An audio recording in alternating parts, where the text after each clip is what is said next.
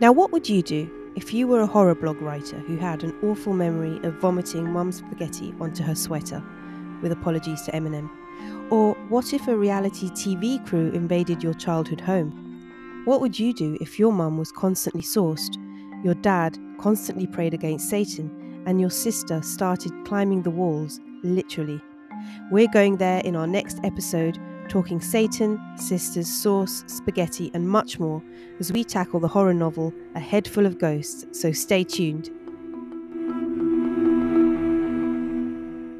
Stay tuned for the next episode of Fear Feasts, coming to you every other Tuesday on Spotify, Stitcher, Apple Podcasts, and anywhere you listen.